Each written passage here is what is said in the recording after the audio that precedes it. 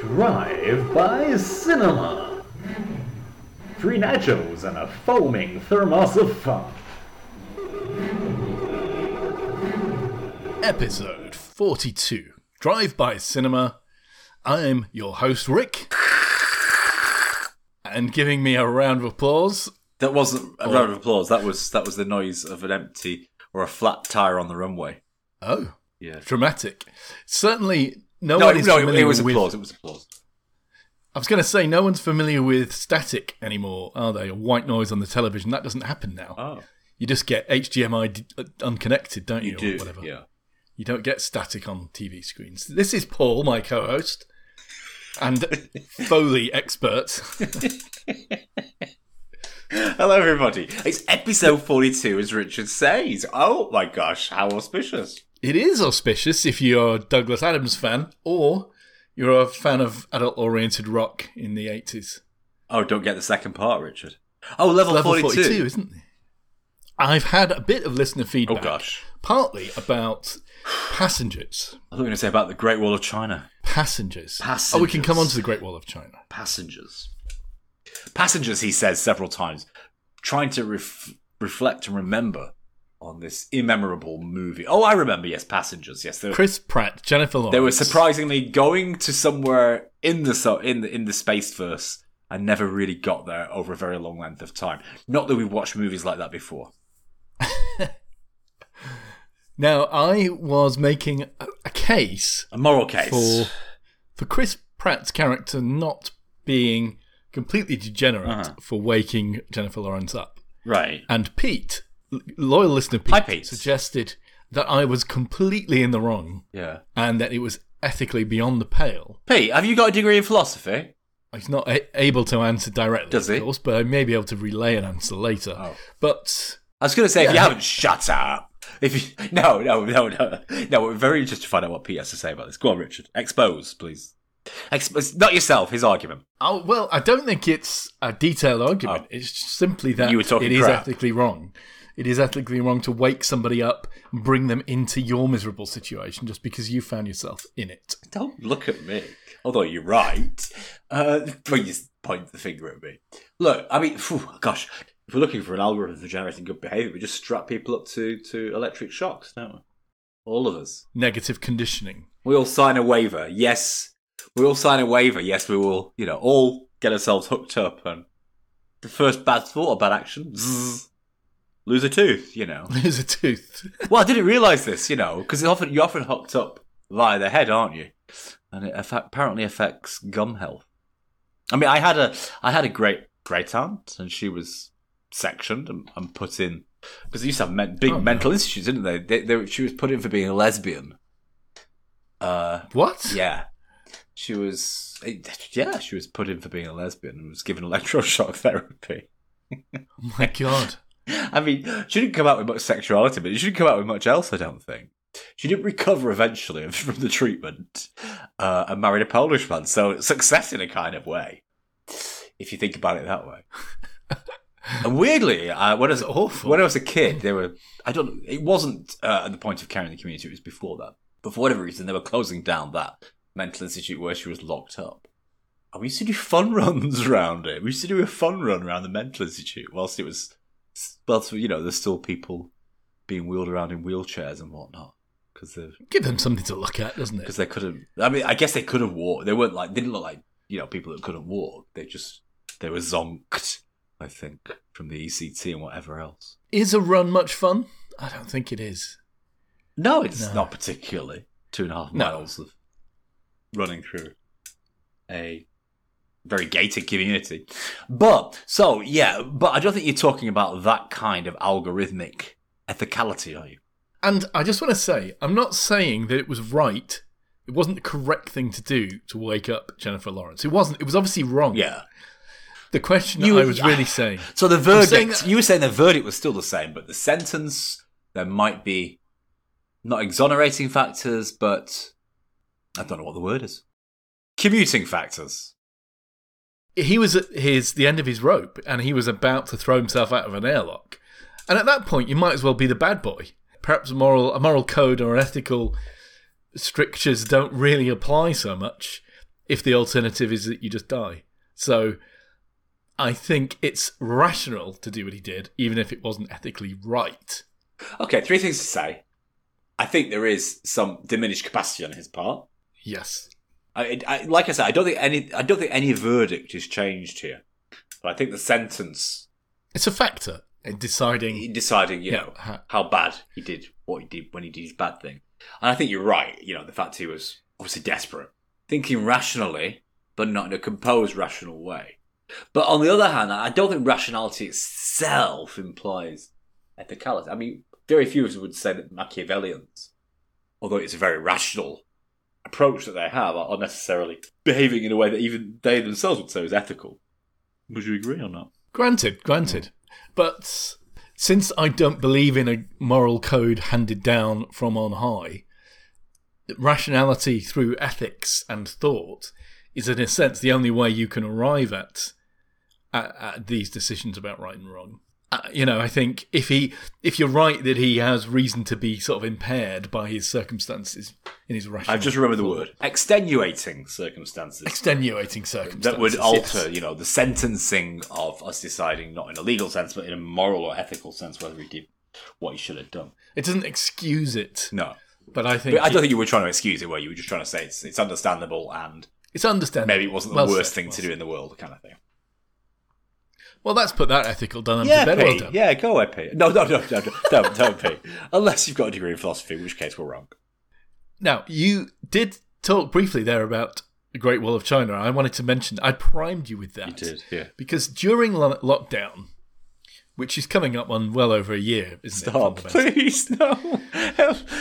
One of the things I've been doing is I've been sightseeing the world. I've been travelling. Whoa, I've done the same thing. Wow. Hey, wait, stop. Can I just really interrupt now at this point? I've been having Google Map parties with friends where we we all navigate. Like, instead of going to the place, we all navigate to like a scenic spot or whatever. We all drive down the same motorway to get there. Oh, Google, you slide the screen. Yeah. We're all doing it, like going on a trip together. It's really good fun. But is that what you're talking about? I'd love to do that, Paul. You can join us next time. Yeah. Well, I don't want to intrude on your friends. Obviously, so I'm just a mere podcast host, but co-host. But anyway, I was talking about Google Map parties where we all drive down. And we try to swipe our way to the destination at roughly the same time. I guess you could screen share and see if you actually are on the same road. But you were talking about what? You were talking about visiting famous landmarks. No, I do the same thing holographically with Google, and with I use your HoloLens, my VR headset to enhance the experience of telepresence.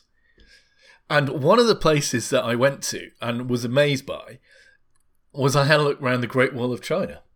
Just because it's one of those places that's on all of those lists. When you're a kid and you've got a big book of facts and they talk about the modern, the wonders of the world or the ancient wonders of the world or whatever, the Great Wall of China is always listed. It's a bit of a cliche, isn't it? It is, yeah. And it's in films and TV series and stuff like that as well. But I've never really been to it. I've certainly never been to it, and I've never thought to investigate it. And obviously you spent time in China, so I wondered whether you'd actually been to the Great Wall of China. I've been there twice. Right. Do you want the story? That's quite a lot. No. Yeah, sure. Yeah. The first time I went with somebody who doesn't have vertigo but has that fear of heights, because vertigo isn't a fear of heights. I don't know what vertigo is. But she said she had vertigo, but she didn't. She had a fear of heights. So she just got the name wrong. But I don't know. But she knew that she didn't like heights. Yeah, and at some point you have to go on a cable car. Badaling, which is where the bit that's original, or they claim is original. I mean, the stuff outside of Beijing is all original because nobody's knocked it down. But in and around Beijing, I think it was all pretty much dismantled. Largely in the 1960s and 70s, where people were using the stones to eat instead of grass, which they run out of. And so it's all been rebuilt, essentially. And we went up there, and I remember the occasion because we were with a Chinese business partner, as it happens, and our business had just gone. It was a moonshot business, and we just landed at the moon. We just made a lot of money. So the Beijing expedition was a real exercising spending money that we knew we had. Was this a nightclub or a school or something? It was not a school. It was kind of like a after school kind of symposium, taekwondo, English, math kind of crammer kind of thing. Oh wow. Okay. And so we thought, oh God, let's be extravagant. Let's hire a taxi. Because we had been desperately poor for the years before.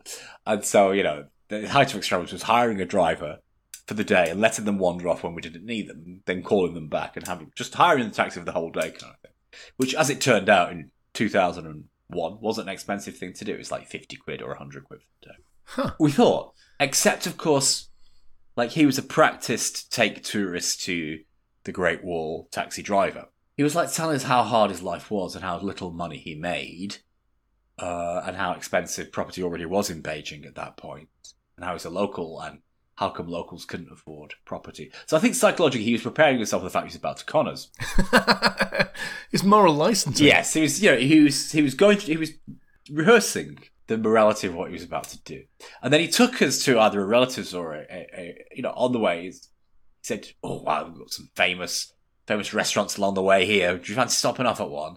Ooh. Oh, hello. Red flags? Well, no, because he was very casual about it. It was, he interspersed us between other conversation. And so we stopped off at what he suggested. And of course, it was a relative's or a friend's restaurant. Now, fair enough, overcharge us for the food or whatever, make an extra 20 quid. But no. He then helped us order and ordered a Chinese sturgeon, which is actually on the world endangered watch list. It's endangered watch list. It wasn't a Chinese sturgeon, but we got charged for a Chinese sturgeon, and that was a sum total of £450. Well, you would expect to pay more if you're eating an endangered animal, wouldn't you? So, for a £2 fish, they plucked out the back of the pond. He got us for 450 quid. We had to pay, basically. I mean, it's not as bad as the scams that happened about 10 years later in Beijing, where the tea shop scams. Tea ceremony scams, which were for thousands of pounds. There's nothing you can do about it. It's not a police issue in China. It's the price-fixing committee's issue in China. Our friend was Chinese, and she knew there's not a lot we could do as being out-of-towners. So we paid up, and that's what I remember. But then we got to Badaling. No, we had to get back in the taxi with this guy. And strangely, my friend got in the cable car and then proceeded to piss her pants kind of thing. Oh, no. But I do remember the whole thing at Badaling, or whatever it's called. Baodaling, I can't remember what it's called. But the whole wall was obviously, to westernise, was obviously recreated. Well, that's fair enough. But the thing about the Great Wall that I didn't realise, well, first of all, it's much bigger than I'd ever anticipated. It's not one continuous wall, is it? There's many sort of branches, and it's sort of stacked several lines deep in some places. And yet still prove completely useless. This is the thing about a wall, is as a military strategy, you build a wall, you are actually inviting people to circumvent it in some way, aren't you? Yeah. You're either saying, please go around, or asking people to invent and use a ladder. Has nobody told Donald Trump this? Well, yes, they have, but he doesn't listen, does he? Obviously, but, as soon as you build a wall, you are saying, as soon as you're over this, you're kind of home free. Yeah. I think for a city it might work, Build four defensive walls, they're straight. Essentially, right. You just need one guard at each corner to see anybody climbing with a ladder. But when it's however many thousands of miles that the Great Wall is, I mean, realistically... It's so long that nobody really knows. There's so many different branches. Wow. But if I said that it was 10,000 miles long, no one would. I don't think scholars and experts would argue with me greatly. But realistically, it being in the mountains and how bumpy and undulate they are, we're talking about 10,000 guards therefore, aren't we? Yeah, exactly. Never mind the cost of building it. I think the reason the Chinese eventually lost to invaders was because they bankrupted themselves building this bloody thing and maintaining it. Yeah, well, you're quite right. It is, as you say, it's built in the mountains in some of the most inhospitable, inaccessible places. Yeah. Places where you would think, no one's seriously bringing army, certainly not a mounted sort of cavalry army through this landscape. Right. I mean, it's just so treacherous and difficult terrain. I mean, the idea that they built a wall there is an astonishing feat anyway. But yeah, how are you going to staff it with guards? The cost must have been astonishing. I mean, we're talking about a wall that in some places must have been 7 meters tall. Not all of it, though. I mean, it's one of those things that they say about the wall, isn't it? Apart from the fact that it's visible from space, which it isn't. Their stats are that it was 7 meters tall. I mean, it may have been in some places, but I'm sure. I mean, the key stat for a wall is not how tall is it when it's tallest, but how tall is it when it's shortest, right? Yeah. That's the bit you're going to have to climb over. But like Hadrian's Wall, which the Romans built to separate us, or them, the Roman Empire, from the Scots. Yeah. I think a more modern interpretation of that was it promoted trade, didn't it? It became like a border outpost where customs could be levied and so forth. And I don't know whether that was the same was true for the Great Wall, or as they call it in Chinese, I understand, the Long Wall. Yes, the Long Wall. I don't know Chinese. I thought you might know it. Is that what they call it? Tang. Yes, yeah. Almost like the long city, almost, or the long ramparts, or the whatever. The long citadel. Not really quite sure. But I guess the Mongols, however they were trying to defend themselves from, the Eurasians that were invading, were probably not really the trading types, were they? So maybe it wasn't. Maybe it was more military. I don't know. Well, yeah, anyway, amazing. It's a decent thing to look at because you can look at it, although it's not visible from space, it's too thin, basically. Obviously you can't see it from space, it's far too narrow. If you're looking at Google Maps and the satellite views and stuff, because they've got little push pins at the tourist areas, like the one you visited, where they encourage tourists to go, of course. But you can obviously link up between and see the kind of ridge lines where you'd expect they might have put a wall, and zoom in, and usually find where that wall is. And of course, we're talking about more inaccessible places where it's not well kept, and it probably is relatively original, as you say. But you can follow it through all kinds of landscapes and see different styles of wall. It's astonishing to look at. It's an amazing achievement.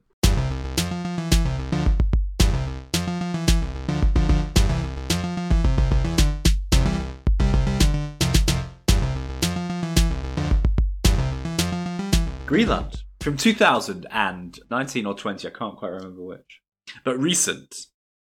Now, what I like about this movie, it's kind of like a movie from an era in the past when Bruce Willis action movies were viewed unironically. This movie has no irony about it, does it? This is Gerard Butler, by the way, not Bruce Willis. I know, yeah. But there's very little self-awareness to this movie, is there? It's a very serious business, Paul. This is a genuine existential threat to the Earth. It's not a question of if. What, Greenland?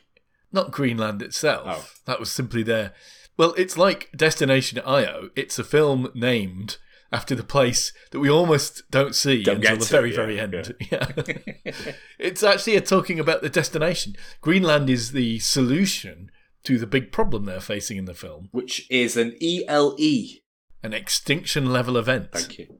It's an incoming comet, Paul, that's going to hit them. Comet Clark, named, I think, after Arthur C. Clarke. So we've got a comet going to hit the Earth. Bam, bam, bam. They can see it coming a little bit. They didn't really expect it. They've got, 2 weeks notice or 3 weeks? Yeah, they've got a little bit of notice. They've got 2 weeks' time to get their shit together and panic and run around like headless chickens, which lots of people do in the movie. But what I didn't do, when I saw this as an extinction event movie, is I didn't go back and find the difference between asteroids, comets, meteors and meteoroids. Oh, well, I can help you with that. And bolides. Bolides is a general term, am I right in saying that? You see, I'm not quite sure about bolides, but I can tell you about asteroids, meteors and meteorites. Go on. So an asteroid is rocky. Is a rock in space. And a comet is water, is ice. A snowball in space. It's either water ice or carbon dioxide or something else. And they tend to be further out, or live further out, come in close to the sun, melt, and give you a nice display with the tail, and then go back out. Seem to all herald from a place far out in the solar system called the Oort cloud. Whereas the asteroids are sort of spread all around, but there's a cluster of them statistically between Mars and Jupiter. But just to stop you there would be nothing stopping a rogue comet or a rogue asteroid coming from outside the solar system, would there? Necessarily. They're just very few and far between. That's right. It's difficult, I suppose, to identify them as well, but they've started picking up such things. Like Oumuamua, I think, was the first one that they positively identified, which they do purely from the trajectory, right? They track its path and they work out that it could only have come from somewhere outside. But often if they do come from outside, if they're asteroids, they get caught into the asteroid belt anyway. So I don't know about that. Oh. I mean, Oumuamua did. I just made that bit up. You did. It's nice. Now, I think the asteroid belt is there because it got shattered. Presumably there was another body somewhere in the solar system that got broken up. Right. Yeah, I guess. And the asteroid belt, it's not very dense. I mean, it's not like you see on Star Wars. Is it not? No, you'd be hard-pressed to hit a rock if you flew through it. But there are, a bunch of them. There's a whole lot of them in that region. But, space is big, man. And those rocks are small. So an asteroid is a rock in space. Yeah. A comet is a snowball in space. A meteor is an asteroid, usually, that has entered the atmosphere and is glowing incandescent hot. And we would call it a shooting star. But the term is meteor. And a meteorite? A meteorite is one of those that actually hits the ground. Because most of the shooting stars that we see are vaporized in the air. Now, shooting stars we see typically in August in the Northern Hemisphere. Is that not right? There are several because August is the big Earth time, passes through regions of dusty bits, dust clouds in orbit around the sun. And when we do, those particles enter the atmosphere and make shooting stars. So there are several during the year.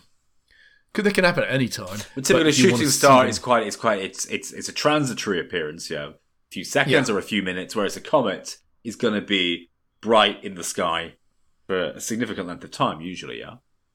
Well, certainly, yeah, because the ones that we can see. First of all, the ones that burn up. Sorry, yeah. Well, they all melt as they get close to the sun, and they give you a tail. 2 tails, I think, in fact, comets have a point effect. But yeah, we can see that because they're quite reflective objects, I think, as well. Now, Clark is said to be a comet, which happens to be on an interception course with the Earth. And I think that is more of a problem than a normal meteorite, partly because in order to be able to see objects that are going to hit us, they're usually quite big, I think. Yeah. But also, because a comet is coming from the Oort cloud, it's possible that it's coming in faster. Oh, no, you're right about that, yeah, because I checked on this. Typically, comets, their relative velocity to the Earth is much higher than any kind of asteroid. Because all of the planets in the solar system orbit in the same direction. So we're all like cars on the motorway, aren't we? We're going at slightly different speeds, but relative to one another, there's not that big a difference. I see.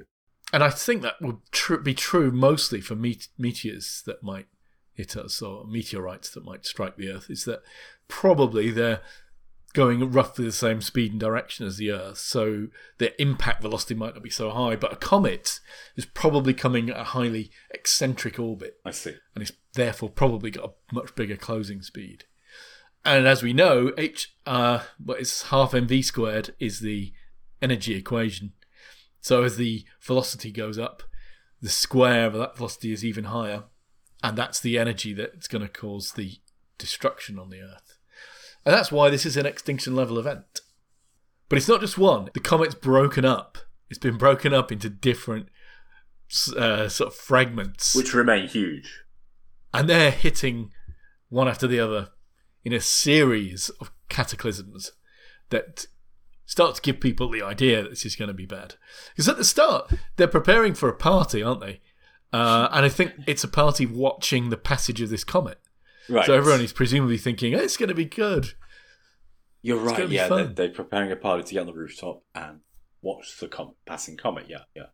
But Jared Butler, he gets a message on his phone whilst he's in the shop getting ice and hot dogs and hot dog buns or whatever they're having for their party.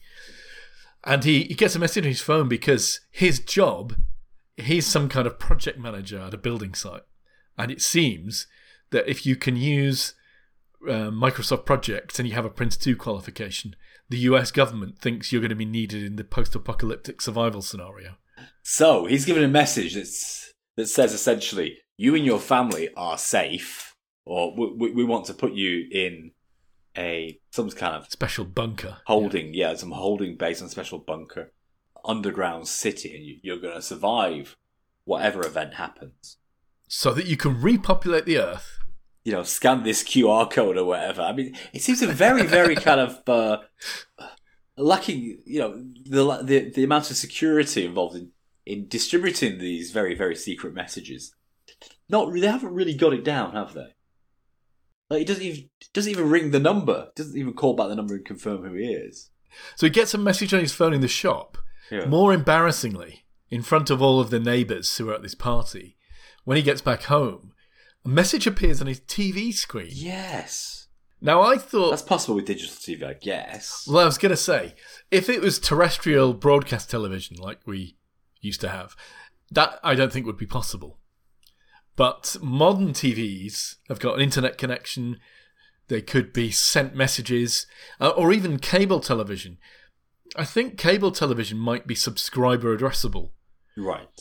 Because there's some mechanism, I think, for, like, what package you're subscribed to. Sure, turning on the taps or turning off the taps, yeah. Yeah. I'm not entirely sure about that. Analog cable may be less so. I think it may be down to, like, your street or whatever. But digital cable probably is subscriber addressable. I don't know whether the US government would... I mean, strongly TV-centric culture, but I don't know whether they'd be inclined to deliver essential worker information directly to people in disaster scenarios over their TVs. So they get the message that they're saved, so low-key they're trying to escape without letting their friends realise, yeah. How embarrassing. Well, yeah. Embarrassing. You'd think everyone would realise how important Microsoft Project skills will be to rebuild society. What is his job? Well, he's a foreman on a building site, isn't he, at the start? They're building like a high-rise, and he's there with his hard hat and his laptop. He's obviously not a handyman, though. He's not skilled. He's not wielding a hammer, is he, or laying bricks? The kind of skills you might need when the world has been destroyed. The old balloon debate. Yes. Balloon debate? Well, yeah, you kind of do it with students of English to get them to learn how to speak flexibly. The balloon is descending at a very fast rate. There are 10 people, and you have to progressively throw a person out the balloon to stop them God! Well, who do you throw out first? And usually you populate it with famous people like Marilyn Monroe, Mao Zedong, Gandhi, that kind of. But there's a similar one where you have balloon debate for the professions. You have an engineer, a plumber, a writer, that kind of thing. You decide who to throw out and kill. This macabre, exercise is something you do with school children. Is that what you're telling me? Yeah. This is awful. It's also based on the same one, which is the same, but you're on a raft. You've got to throw somebody to the sharks. I don't know whether that's better. Gorier. The thing about a balloon, Paul, is the balloon would just drift pleasantly downwards to a nice landing, wouldn't it? No, it's got a puncture, so it's losing progressively more hot air. I know, but it's going to start descending faster and faster. I don't think it would descend so fast that everyone would be in peril. This is one of the things about balloons. They're like giant parachutes, aren't they? I think it would just drift downwards until everyone just alights from the basket. What, if the air inside was cold? It doesn't get cold so quickly, especially if they keep the burners on. Okay. I think you need to rethink this whole scenario, this whole balloon debate thing. Because what's the alternative? Well, you throw people out, the balloon stays in the air for longer and longer. What's the end game here? Well, I think the point is, by the time there's only one person in, yes, it's descended anyway, and because there's only one person in, you hit the ground at a reasonable speed, and you can survive and live with your guilt. Okay, well, I think you need to do the maths on this, because I don't think it checks out at all. Right. So, yes, they try to drive to the airport, where all of the people who've got this special message... There's a holding bay or a compound for them. Well, they're going to be put onto these cargo aircraft and flown off to somewhere unknown. They haven't said Greenland yet. Well, Greenland. We know it's Greenland. That's the name of the film. They don't know it. There's obviously a big crowd of people outside the airport, and they all seem to have got wind of the fact that there may be an escape. Yeah, I would have preferred it if they turned into zombies at this point. It's like they are zombies, though, aren't there? There are people who've got it would be better if they actually really were zombies. There are people who've got a QR code, and there are people who haven't got a QR code, and those who haven't are all going to die. They're all jostling to try and get through, but they can't get through because they haven't got a QR code. So our protagonists turn up in their SUV. They get through, don't they? Initially, yeah. But then they're told they brought bags with them. I think they were told to bring one bag each. They rush packing. And then when they get there, they're actually told, unpack your bags and put it all in this one kit bag. So they were told on the text message to bring one bag each, but when they get there, they have to put everything in one bag. That's plausible. Changes happen, particularly in a crisis situation. So I can accept that. But the problem is that Nathan's little kid is asthmatic. No, he's not asthmatic. He's got diabetes. Oh, he's got diabetes. And he's left. I thought he needed his inhaler, but no, he needs his shots. Insulin. And they've left it in the car. Oh, fuck. So Gerard Butler, he dashes out to go back to the car. The wife says to one of the soldiers, "Oh, my husband has just gone back for Nathan's insulin." And he says, "Oh, sorry, ma'am." And they get taken to the office and they get deboarded and stuff, and taken off. Because he's a diabetic. Apparently, that's no good. I don't know why. I guess there aren't insulin producing factories in the middle of Greenland, are there? But it does seem like they knew who they wanted to send these messages out to, but they hadn't checked out on their on their medical history. And anyway, if you're desperate to have this guy to do your project management work in the apocalypse, surely he's not going to really want to come along unless he can bring his kid. So whether or not you think that they're viable for the future of the human race, if you want the project manager guy, you're going to have to bring the insulin-dependent kid along, aren't you? You are. But in any case, they get thrown out and they get thrown into a bivouacy kind of tent situation, a holding bay for the physically less than perfect specimens. Then for some reason, the husband doesn't make it back or does make it back or they get separated. Oh no, that's right. The people at the fence, the zombies managed to break through. Yeah. And ultimately, the plane blows up, doesn't it? That was quite good, yeah. Didn't make a lot of sense, though. I don't know why. Well, what happened was they broke through, and then, of course, the guards opened fire to little or no avail because they're shooting into a crowd of 50,000 people, yeah? And then, for some reason, the line of fuel gets shot at and blows up.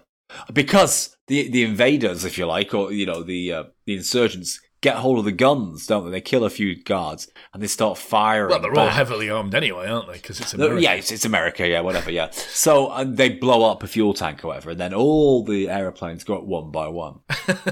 So luckily, it's a good job our family were off the planes at that point. I think the filmmakers would be very pleased that with their budget and the number of extras they hired, that you think there were 50,000 people invading the airport. Because I would say there were less than the top of the Pops generously studio. Maybe 50 people there. But how many people are in the top of the Pops audience? Or it used to be on? I reckon those studios are much smaller than they appear. Like literally a front room. So I think there were probably far fewer people in that audience than you really think. Because it feels like thousands. It's probably for the best, isn't it, considering what used to go on? Yes. Did you like that first major piece of action or not? No, I did. I didn't like it. You're not nostalgic for Bruce Willis movies, are you, at all? I wanted a hard science exploration of the real effects of cometary impact. And what I'm getting instead was civil unrest and very poor crowd management. But wait. Had the first Shard of Comet hit at this point? Yeah, I think it hit Florida, didn't they? Yeah, it hit Florida and it destroyed all of Miami, didn't it? Yes. Now, you said you didn't have although, we don't really focus on the science here. Before the podcast, you said there were no real problems with the science here. But I think there is, yeah. Okay. If there's an impact event that destroys an entire city. Yes. An entire city, yeah. Then pretty much within 24 hours, you're going to get extreme weather events, so you know. Did they not? I mean, there was like a rain of meteors or something shortly afterwards, wasn't there? He had to, when they're driving away from his dad's house, they had to hide under that overpass.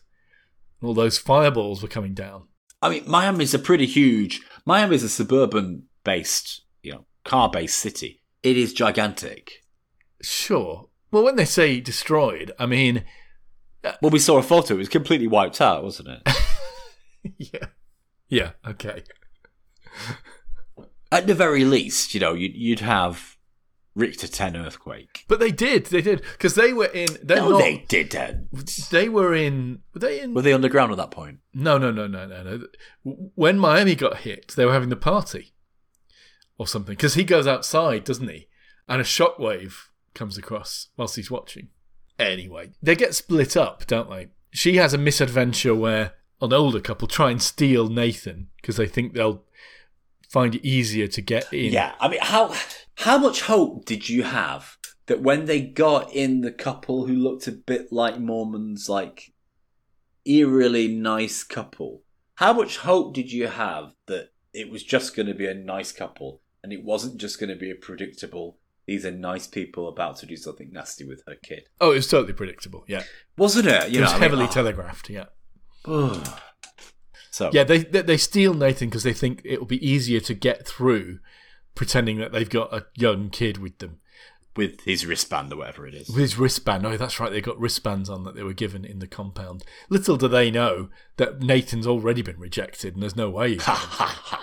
So they kick her out of the car and they head off with Nathan to either sell him into, a lifetime of massage parlour, sweeping the floor as underage labour, or to try and get back into the military compound that they don't know has been blown up, I guess. Or they go to a different one. They go to a different one, yeah. Right. Nathan gets sort of recognised, or some guard works out what's going on, and then he gets reunited with his mum, and that couple get arrested.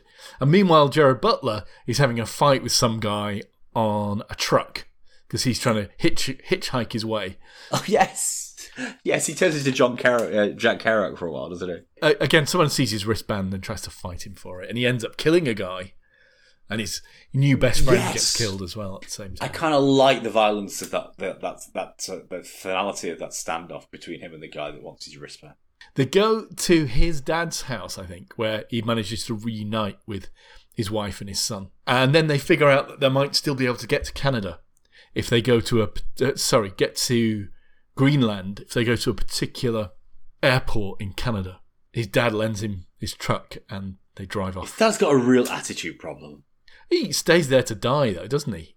I guess so. It might affect how you behave, but still, I didn't like his dad's attitude. Well, they'd been estranged, hadn't they, the husband and wife? They were meeting up that weekend, just, sharing Nathan and stuff, hadn't they? It seemed they were having marital troubles. This obviously brings them back together, as the end of the world would, if it were to happen. So they drive up to Canada now in Dad's car, yeah? Yeah. And at this point, the comets really start arriving en masse. Is that right? Yeah, there's that rain of little fireballs. A flurry of comet activity at this point. They arrive at the airport where the last plane is leaving, and it's the middle of the night. And he stops the car on the runway in front of facing the plane. Facing off this huge army transporter. No, it's not. It's a small, civilian plane. Oh, it's a jet plane now? All right. No, it's a little prop plane. Don't you remember? It's like a... Really? Rather than the pilot getting very pissed off with them for stopping a car in the middle of the runway while she's trying to take off, he says, okay, go on then. I'll squeeze you in even though I'm full. Even though I'm overweight, yeah. Exactly. And they all get on board. And they fly the 1,000 miles or so to Greenland, to Thule Air Base, where it is understood there is a bunker that will save humanity. They have a bit of a disaster, don't they? Because as they're flying and just coming in for a landing... They get hit by lightning. Well, there's another... No, they get hit by a comet. Another fragment lands nearby. And hit by the shockwave. The shockwave knocks the plane out of the sky, basically. They crash land.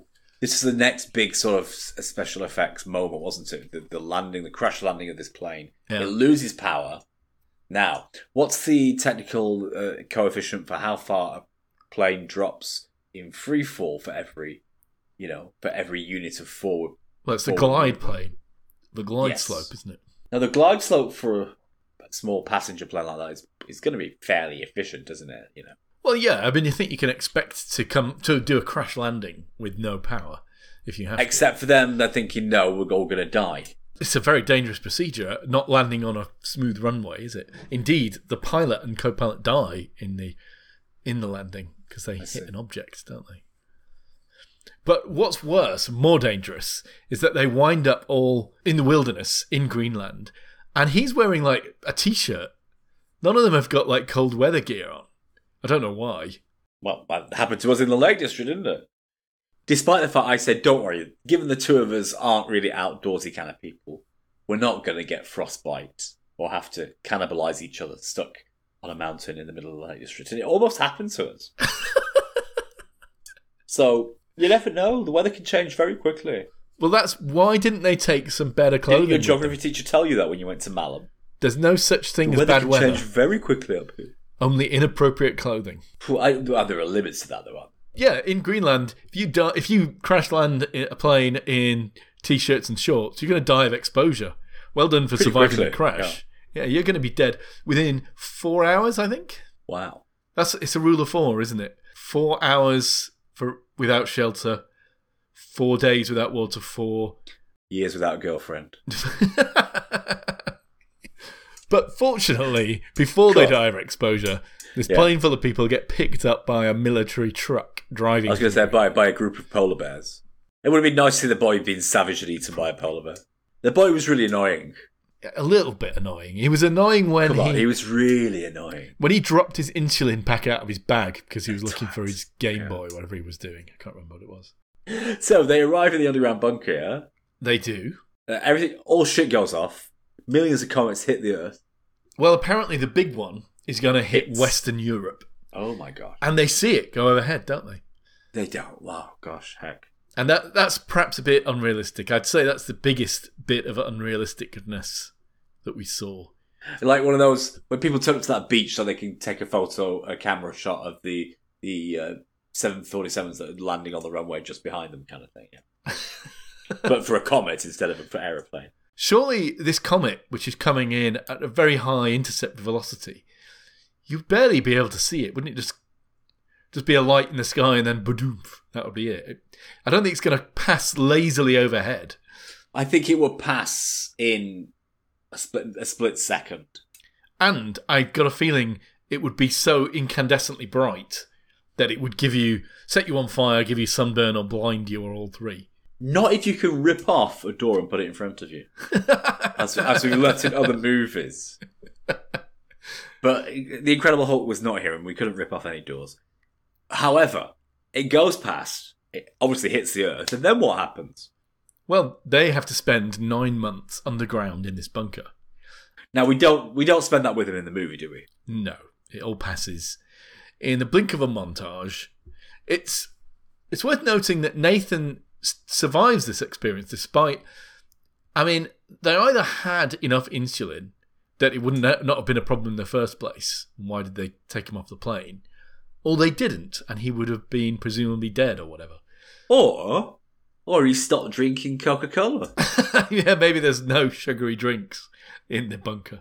Because let's face facts, that would cure about 85% of the progressive diabetes in the world at the moment. Diet. Is it as simple as diet? It's all about diet and exercise. Well, they weren't getting much exercise. Oops, sorry. We're going to have some angry doctors, aren't we?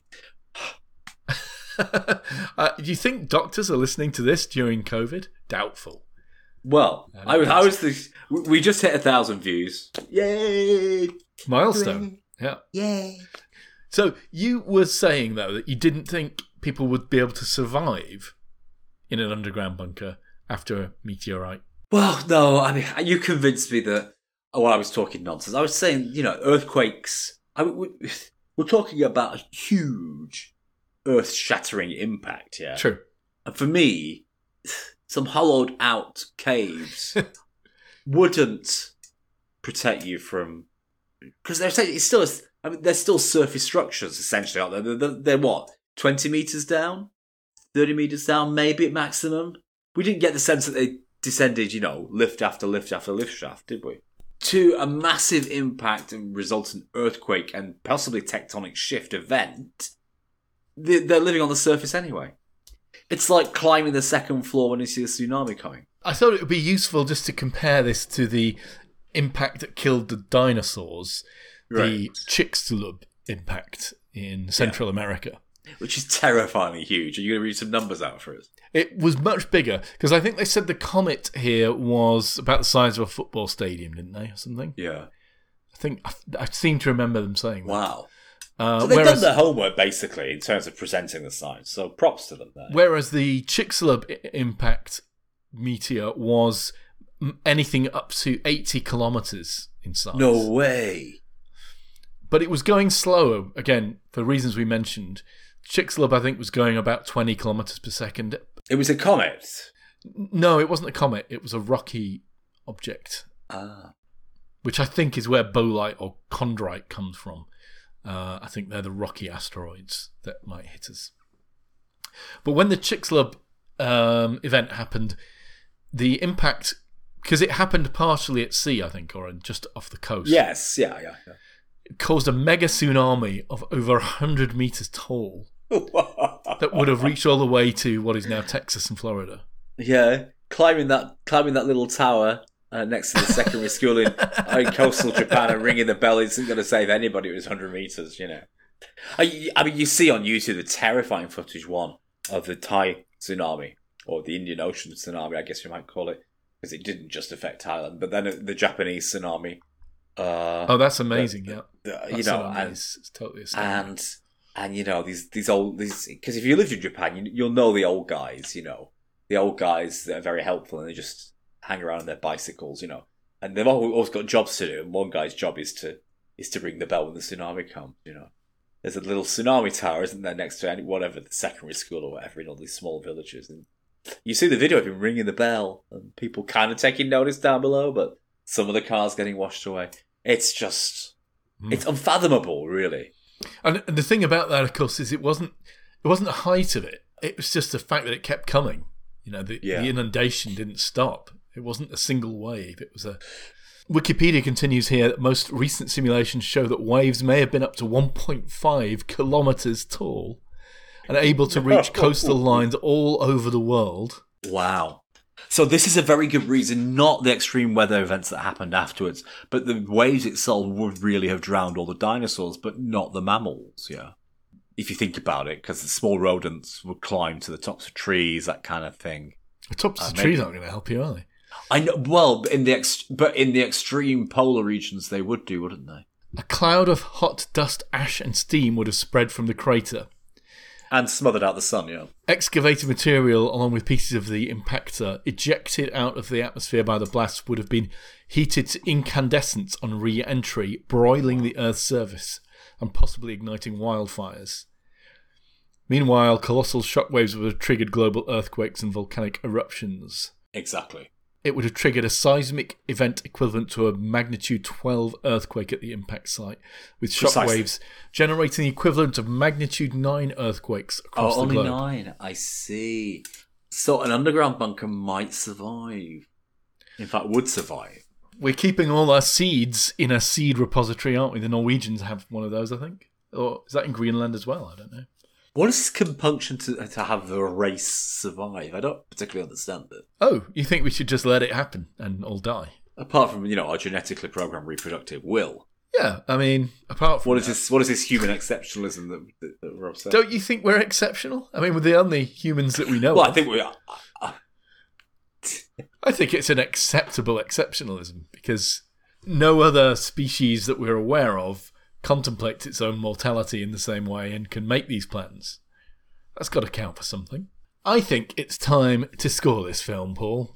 How would you score the acting in Greenland? I use the word perfunctory too often.